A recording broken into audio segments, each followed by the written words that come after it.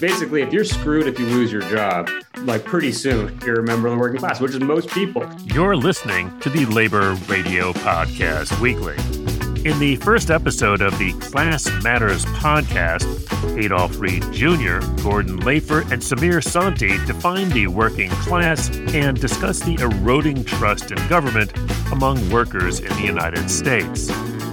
So there is, a lot of Ethiopian immigrants that we work here in the DC area.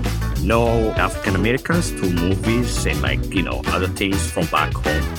And so when they come here and, start working with the group, they have this understanding of how African Americans are they're outspoken. They're not afraid. They're not afraid of management. They're not afraid of authority. In the third episode of Black Work Talk Season 2, co-hosts Stephen Pitts and Bill Fletcher talk with Bert Bayou, DC Chapter Director of African Communities Together and Vice President of Unite Here Local 23. There was an event that the library and the museums put on together early November to celebrate the anniversary that the library and museum called it Crash the Carnegies. And we were like, well, that sounds like an invitation. In August of 2019, 300 workers across 19 branches of the historic Carnegie Library of Pittsburgh voted enthusiastically to join the United Steelworkers Union. Earlier this month, they officially became members as they ratified their first agreement. On the latest episode of Solidarity Works, two library workers talk about their monumental organizing campaign and about their roles as pillars of the community.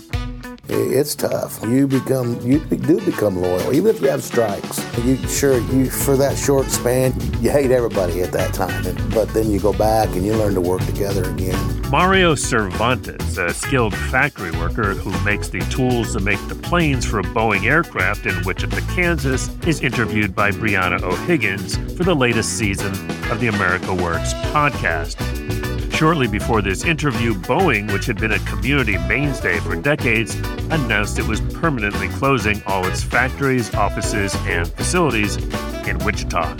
Cervantes talks about his family's connection to Boeing, his pride in his trade, and his pride in working for Boeing. I'm Chris Garlock, and that's all ahead on today's selection of highlights from the nearly 150 shows in the Labor Radio Podcast Network.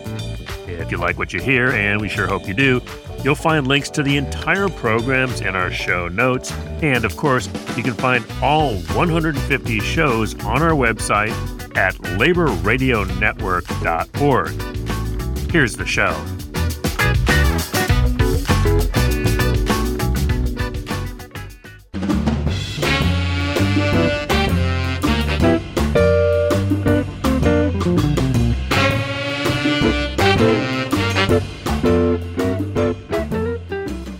Welcome to Class Matters, the podcast where we ask the question, what would our country look like if it were governed by and for the working class? In our first episode, Adolph Reed Jr., Gordon Lafer, and Samir Santi discuss a topic that seems to be popping up more and more frequently in the news, the eroding trust in government among workers in the United States.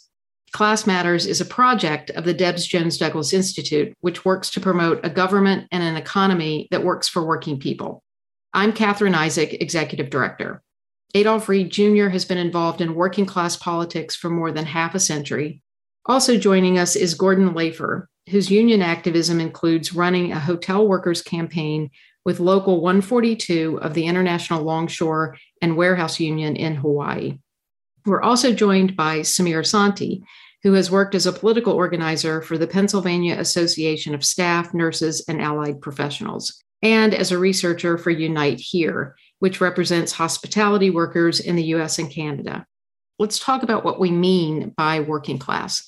Who does that include? Adolph, what's your definition of the working class? For me, the working class is everybody who has to or is expected to work for a living, right? That is people who don't live off investments or trust funds or whatever. And the large mass of people whose main experience of life is having to go to a job someplace or to find one if they don't have it, right? And of course, we can specify that some more and talk about questions like who supervises who or what supervision means and so forth and so on. Since the end of World War II, if not before, elite organs of public opinion or knowledge shaping or whatever, from the universities to the newspapers, have tried to make class and political economy and the working class invisible, right? So we find ourselves all kind of lumped together in this amorphous foolishness called the middle class. On the refining side, I agree with what Adolf said, but if we're thinking about this in relation to the first question, if we're thinking about this as, okay, if there's a political organizing project, who is the population that we're trying to move, then I would take out some chunk of like the professional and managerial class.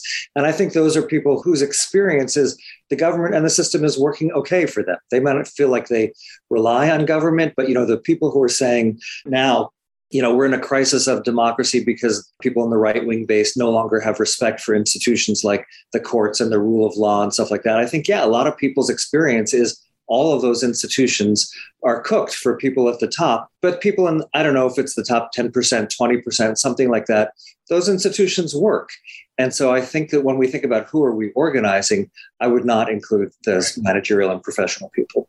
Yeah, I think that all sounds right. And I think one way, I just, again, in the spirit of refinement, and this may account for some of, what Gordon's point here as well, is that I think it's basically, if you're screwed, if you lose your job, like pretty soon you're a member of the working class, which is most people. There are some people who they don't have enormous family wealth, but they make enough money that they could lose their job, weather it out, probably get a new one pretty easily. Yeah, maybe they don't fit in the mold, but most of us and most people, if you lose your job, you're screwed pretty soon. Maybe you got enough savings to last a little while longer than the next person, but not that much longer. So the dependence on a job is, I think, sort of the defining feature of this. And that's, gets back to Adolf's point, which is really, if you're expected to go to work for a living and you can't really handle an extended bout of unemployment, which is, again, most people alive today, then you're a member of the working class. And I think the point of this, I think this discussion is to just sort of unsettle the idea of the middle class. For so long, this idea of the middle class, what is the middle class? Who's middle class? Maybe that term made sense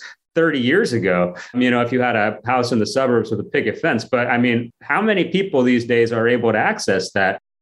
And I think Gordon really touched on this. First, that there are different worldviews that have to do with how one sees politics and what one sees the stakes of politics, right? So like I mentioned at one point that, back in the Watergate era, polls showed that, working people didn't really care about Watergate.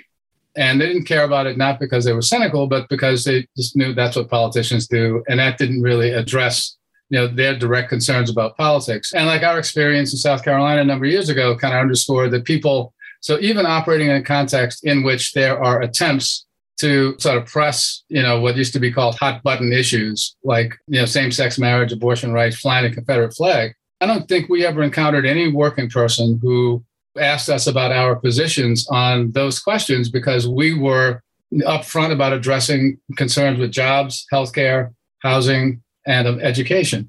And one of the problems here is that we've got a bipartisan politics on which, like, both the major parties have been fundamentally committed to shifting, the plane of political debate away from what working people actually need to some other stuff. And I know that may be a little simplistic as a way to put it, but to some extent, we can say, and this kind of helps us to think about what the question of what to do with the professional and the managerial strata. And as Samir noted, they're a big, wide stratum. And I'm the kind of social scientist who would say that the way that we can tell which way the professional managerial stratum is going to go in its politics is to see which people in it, tend to agree with a working class program.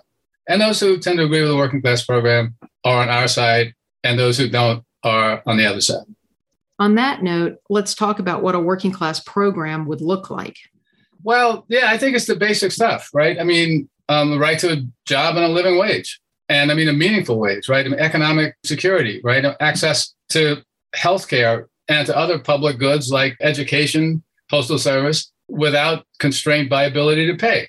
There's just a bundle of attributes that, we think that are necessary for everyone to have access to, to participate fully and decently and to be a member of the society. Thank you, Adolf Reed Jr., Gordon Lafer, and Samir Santi for this important discussion. You've been listening to Class Matters podcast. You can subscribe wherever you listen to podcasts and support us on Patreon. Before we go, I'd like to give a special thanks to our editor, Jimmy Wirt, and for production work, a big thanks to Kate Summers. And thank you for listening to Class Matters.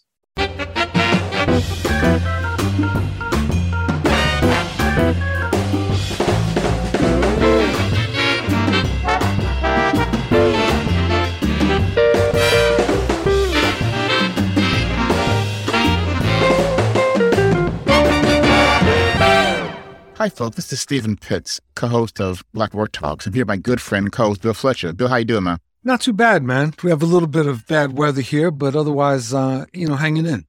That means snow bad weather or just cold bad weather? It was raining a lot. It was supposed to be some snow, and I've got my fingers crossed that the snow doesn't come. Okay, well, here in the Bay Area, we don't see snow. They did close the mountains about a couple months ago, but right now we're pretty good. So, Bert, welcome to the show. I'm glad you're here. How you doing? Hi, Stephen. Thank you. So Bert has multiple hats. Like, you're the hardest working man in show business, Bert. You're both chapter director of the African Community Together, and you're chapter president of Unite Here Local 23. Is that correct? Yes. I'm the chapter director for African Communities Together for the DC area. Mm-hmm. And I'm also vice president of United Local 23. United Local 23 is it's not a local in one city. It's actually in over 10 different states in the South, including DC. DC is just one chapter, but I'm the vice president for the local, yes. So I have two jobs. Okay. And when do you sleep and eat, man? Whenever I can. Okay. Well, good luck with that, man. But I know a little bit about African Communities Together. I know your co-founder, Amha Kassa, fairly well when he's out here. But for a lot of people in the audience, we don't know anything about that. So tell me a bit about the organization, okay? Sure. So African Communities Together is an African immigrant organization. It was founded back in 2012, as you said, by Amha Kassa, an Ethiopian immigrant. So the first office was chartered in New York. The majority of the membership in New York is in West Africans. In 2016, a small chapter was started in the Washington, D.C. area, providing communities organizing support, for labor unions, Unite Here and SEIU 32BJ on the hotel organizing work, and also providing free immigration legal services for African immigrants. So that's how it started. But since then, it has grown and have so many programs that now we're running in Washington, D.C. So ACT has now 2 chapters. We're working towards opening another chapter in Philadelphia very soon.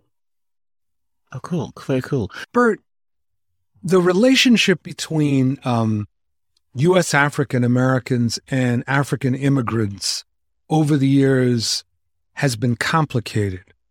There are assumptions that both sides make, and I'm talking about going way back to like when Cape Verdeans first came to the United States in the 19th century.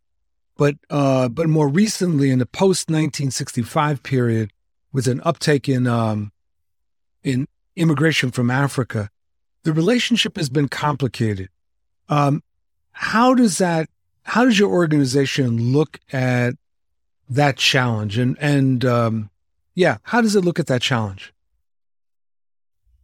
I think, I want to understand the question better. So how would you describe when you say it's complicated? In what ways?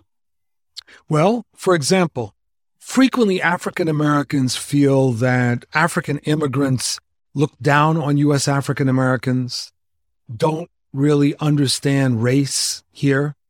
And African immigrants sometimes feel that U.S. African Americans are hostile, unwelcoming.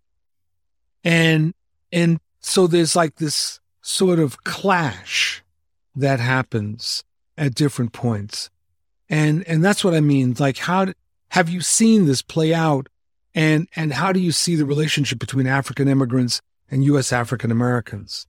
I've been in the labor union for 15 years in the DC area. Most of the workers that we organize are African immigrants from Ethiopia, African Americans, and Latin American immigrants. So these are the biggest three groups in our membership. Yes, you are right. There is a tendency for this group of workers to stick to their own groups, in the workplaces. Like, it's true. Like, if you walk into a break room in a hotel or other workplaces where employees sit down for lunch, like, there's the Africans table, there's the Latin Americans table, or Black Americans table. So there's that, sticking to the group thing. But, I don't know about non-union locations, but in the union workplaces, organizing always starts by identifying groups, finding, the group leaders from these various groups, and like bringing them together into the organizing, so that, the leaders can work together to organize their, coworkers into a fight. So there is, a lot of Ethiopian immigrants that we work here in the DC area know African Americans through movies and other things from back home. And so when they come here and, start working with the group, they have this understanding of how African Americans are like. They're outspoken. They're not afraid. They're not afraid of management. They're not afraid of authority, so to say. I think, vice versa, sometimes African Americans, when they don't know, when they haven't worked with Africans themselves, probably think, see them as, immigrants that don't know much of the culture or much about the U.S. And there is this misconception, I would say, between the two groups. But I think, it's exaggerated, because as they start working together, actually, Africans and African Americans work together well than other groups. A lot of Africans identify or see themselves trying to find their identity here in the U.S. through African Americans, and that's as African immigrants live here for a year or two or three, and then understand the system, how the U.S. is. Then they try to see themselves more as African Americans, like identify as an African American, than any other group. So, to be honest, I haven't seen much of what you said on the jobs that we organize. So, Bert, I'm really glad you came on the show, and this is the first of many conversations. I'm truly excited about what you're doing. I'm glad to meet you, man, and I'm glad to hear about your work. And to be continued, man. You take care, okay? All right. Thank you, Steve. I really appreciate it for having a chance to have this conversation with you and Bill. Thanks a lot, Bert. On August 14th, 2019, just months before the COVID-19 pandemic would begin, 300 workers across 19 branches of the historic Carnegie Library of Pittsburgh voted enthusiastically to join the United Steelworkers Union. A children's librarian at the downtown and business branch noted that she was proud of her coworkers for utilizing their right to organize and was looking forward to negotiating their first contract. Many of her colleagues took to social media as well to share in the excitement about this next chapter of their lives.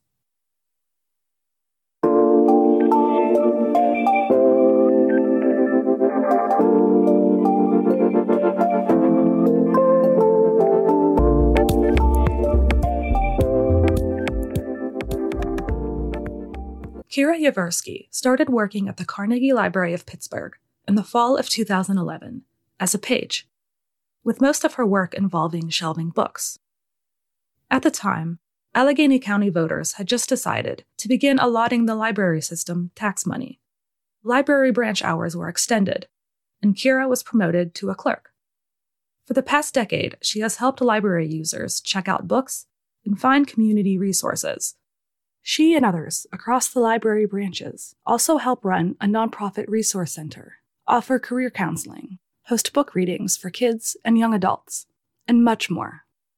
Through this work, Kira has done a little bit of everything, but at the end of the day, her job is centered around people more than books, a common misconception many folks have about her world.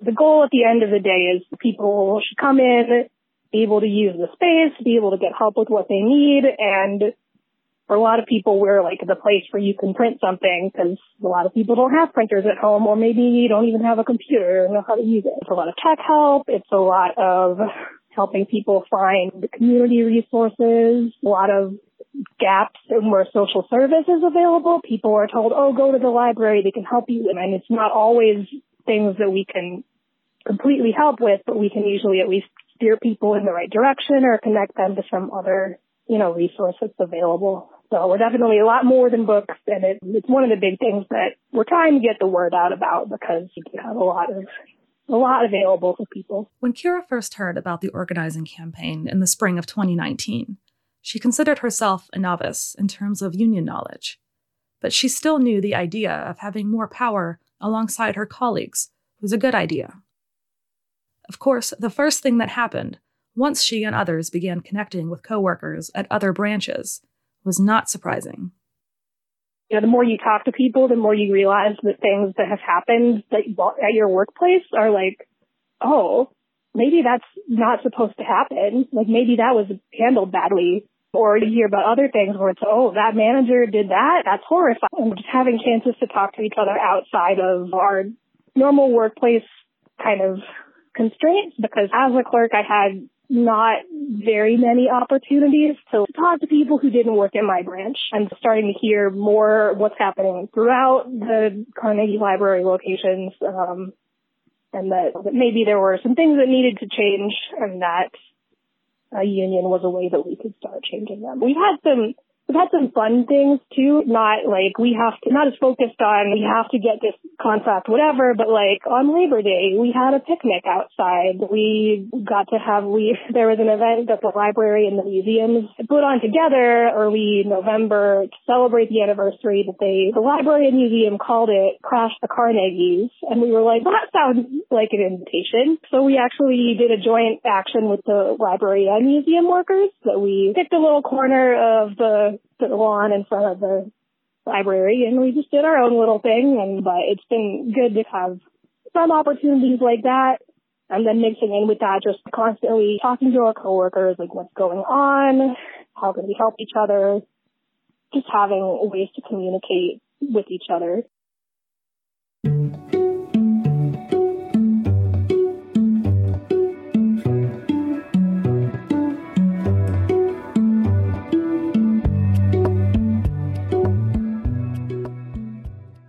Keep up with the workers' ongoing campaign at the Carnegie Museums, visit www.umwpgh.org. Until next time, take care, stay safe, and keep showing up, siblings.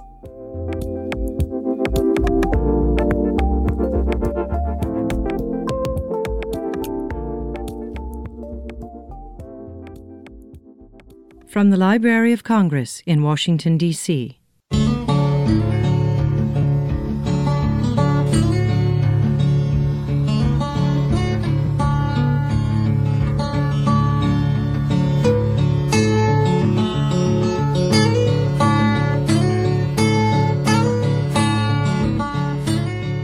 Welcome to America Works, interviews with contemporary workers throughout the United States, collected by the library's American Folklife Center as part of its Occupational Folklife Project.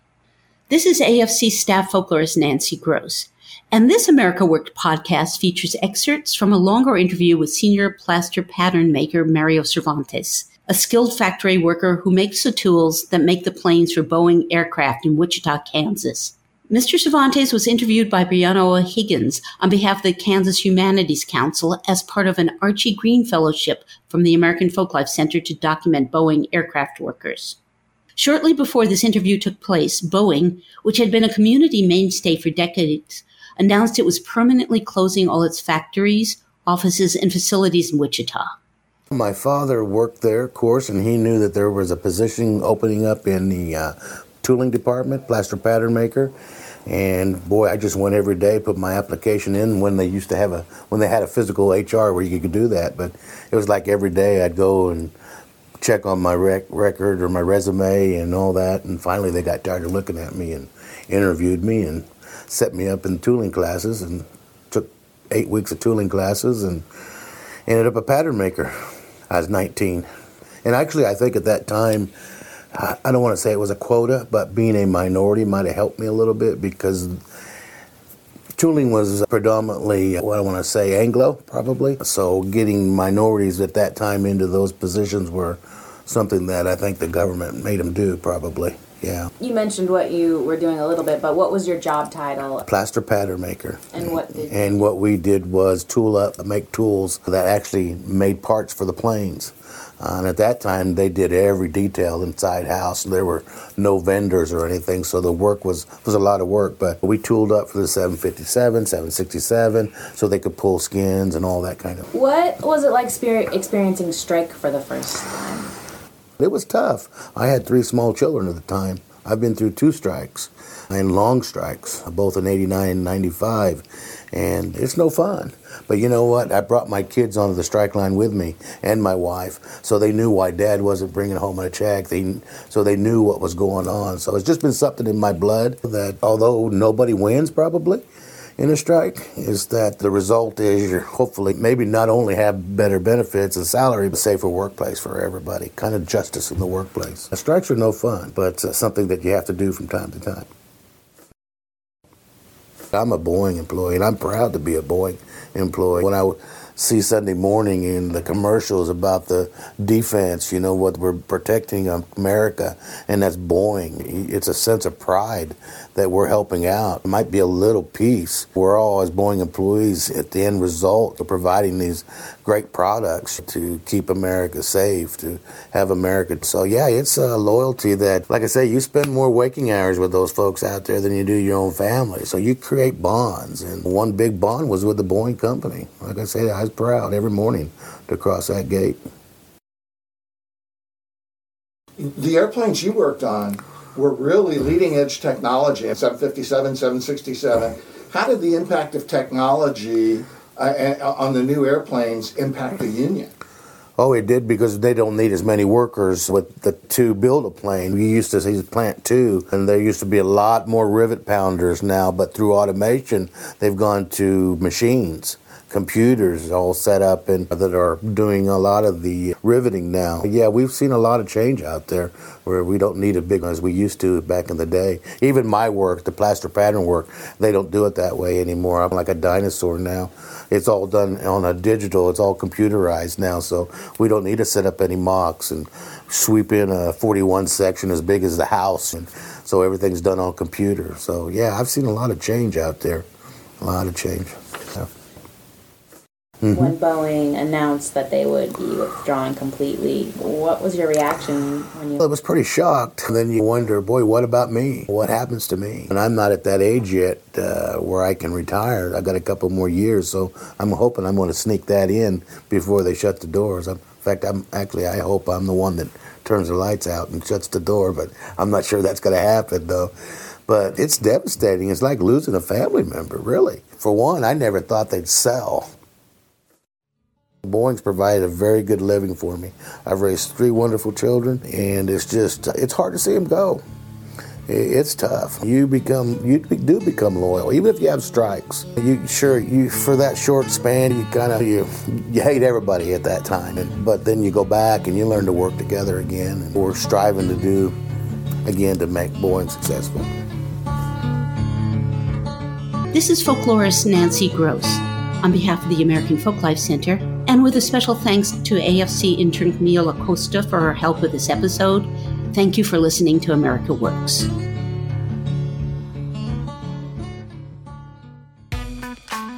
That's it for this edition of the Labor Radio Podcast Weekly, our roundup of highlights from just a few of the nearly 150 labor radio shows and podcasts that make up the Labor Radio Podcast Network.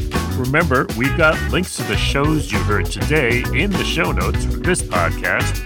You'll find all the network shows at laborradionetwork.org, and you can also find them by using the hashtag LaborRadioPod on Twitter, Facebook, and Instagram.